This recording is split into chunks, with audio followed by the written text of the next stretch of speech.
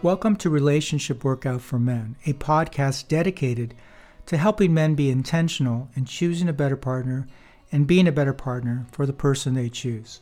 Episode 9, Happy Wife, Happy Life. Let me start by saying I fully admit to being a late proponent to the adage, happy wife, happy life. For years, I fiercely held on to my belief that my point of view and feelings mattered as much as hers, along with my happiness. Well, such a newbie in marriage I was. In fact, I've come to realize there are 3 stages of marriage newbiness, each one of which impact the level of drama in one's marriage. Stage 1 of marriage newbiness, talk and don't listen. To be clear, I still believe that my point of view, feelings, and happiness matter. But the nuance I didn't realize, my newbiness in marriage, so to speak, was taking this belief into difficult conversations with her. I would consistently feel an overwhelming need to tell her my point of view and feelings. I was convinced that my point of view and feelings mattered and that I was right, even if this meant talking over her or only hearing blah, blah, blah when she spoke. There was a nugget of insight. As a newbie in marriage, I had linked the importance of my point of view and feelings to somehow being right during the difficult conversations. I call this being in stage 1 of marriage newbiness, talk and don't listen. I would characterize this stage in our marriage as lots of drama, which impeded our desire to have fun together. In this stage, our difficult conversations frequently turned into arguments that rarely resolved anything. And in a relatively new marriage, especially when there are young children, the possibilities for disagreement seem endless. Worse, with sleep-deprived parents of babies and toddlers that won't sleep through the night, patience levels can be at all-time lows.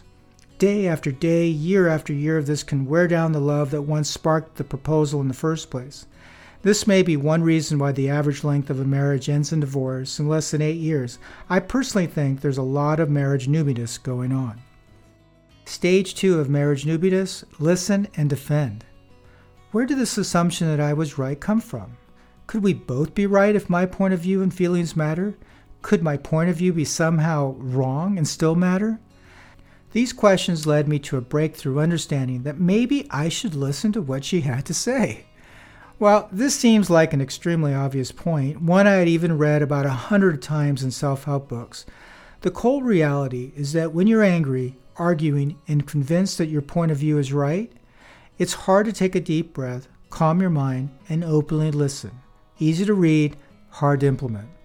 But once I started to hear what she had to say, well, I almost immediately went into defense mode.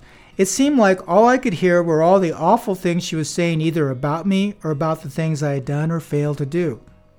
The thought that I wasn't such a bad person kept bouncing around in my protective mind. And let's not forget that I have a point of view and feelings that still matter, even though now I'm trying to listen more intently to learn about her point of view and feelings, which also matter. I was in stage 2 of marriage newbiness, listen and defend. At this stage, the level of drama in our marriage was lower than before, as there were times when my listening at her prevented an argument from forming. I also became more assertive and less aggressive during our difficult conversations, which also helped to reduce the drama. But the level of drama was still too high for my comfort, as the array of things to disagree on seemed like a bottomless grab bag. Stage 3 of marriage newbiness, realize and let go. Now, I've also known for quite some time that becoming defensive is one of the fastest ways to lower one's emotional intelligence and shut down communication. When you're feeling defensive, your mind focuses on formulating your defense to the accusations instead of openly hearing and processing with curiosity what your partner is saying. I was a bit stuck in a no man's land of wanting a high level of peace and happiness in my marriage, but somehow unable to get out of my own way of contributing to the arguments and drama which were now fueled by my own defensiveness. From talking to many of my male friends, it became clear that many of us get stuck in a defend-at-all-costs approach to difficult discussions. Finally, I took a step back and made a mental inventory of all the topics we had argued about over the time we had been together. I also tracked our drama by making journal entries in the Relationship Workout Journal for almost 2 years. This is where I made a startling realization. Few, if any, of the topics we argued about really mattered in the grand scheme of things. I couldn't even remember what most of the things were that I so vehemently argued about in the previous years. Now, of course, there are topics that do greatly matter, like the safety of our children. But on this topic, my wife and I fiercely agree, albeit there are times when one could say she's more cautious than I am. But even here, I've learned that more times than not, she's right to want to take less risk. At last, I realized the brilliancy of the adage, happy wife, happy life. I realized that if I try to prioritize doing things that make my wife happy, in turn, I'm laying a foundation for a more peaceful marriage. And a peaceful marriage is an important ingredient to having a happy life. Now, to be extremely clear, I'm not saying this means treating my wife like a princess no matter what she does or says. Not by any stretch of the imagination. She's definitely not a princess. She probably works harder than I do at all things involving and not involving our marriage. She also has clearly sacrificed more things for our marriage than I have, starting with her moving to another city to be with me. But what I am saying is at the margin, when there is an opportunity to do something in a way that she prefers versus doing it in a way that I prefer, I ask myself, in the grand scheme of things, does my preference really matter? Almost invariably, it really doesn't. And so most of the time, I'll suggest we do something the way she wants. Watch the show she wants. Go to the restaurant she wants to dine at. And perhaps more importantly, make sure to ask her at least a few times a day if there's anything I can do for her. This lets her know day by day that I care about how she's doing. So for the most part, we save the difficult conversations for the topics that do matter. I've learned to let go of some of my preferences in exchange for more of her happiness. After being together for more than 15 years, I understand this to be a recipe for success.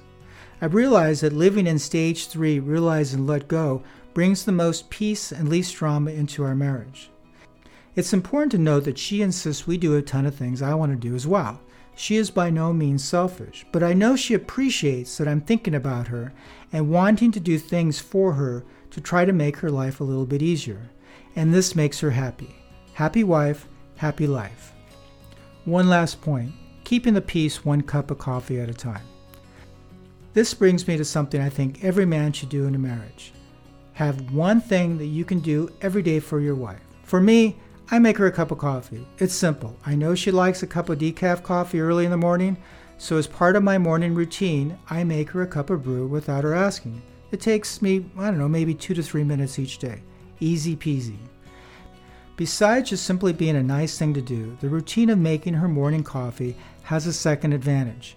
Any given morning when there is tension between us, because, perhaps we had an argument the night before that wasn't resolved, giving her this cup of coffee signals that even though we're arguing now, I love her and want her to be happy.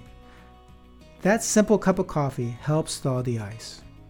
So these are the 3 ingredients I have found to reduce one's level of marriage newbiness and, quite frankly, reduce some of the drama. 1. Live the adage, happy wife, happy life. Get on board with the point of view that the happier your wife is, the happier your life will be.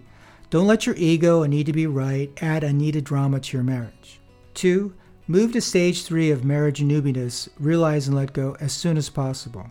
Understand in the grand scheme of things that most topics of disagreement aren't really important, so learn to let go of them. Save the difficult conversations and working through disagreements only for the important stuff. And 3.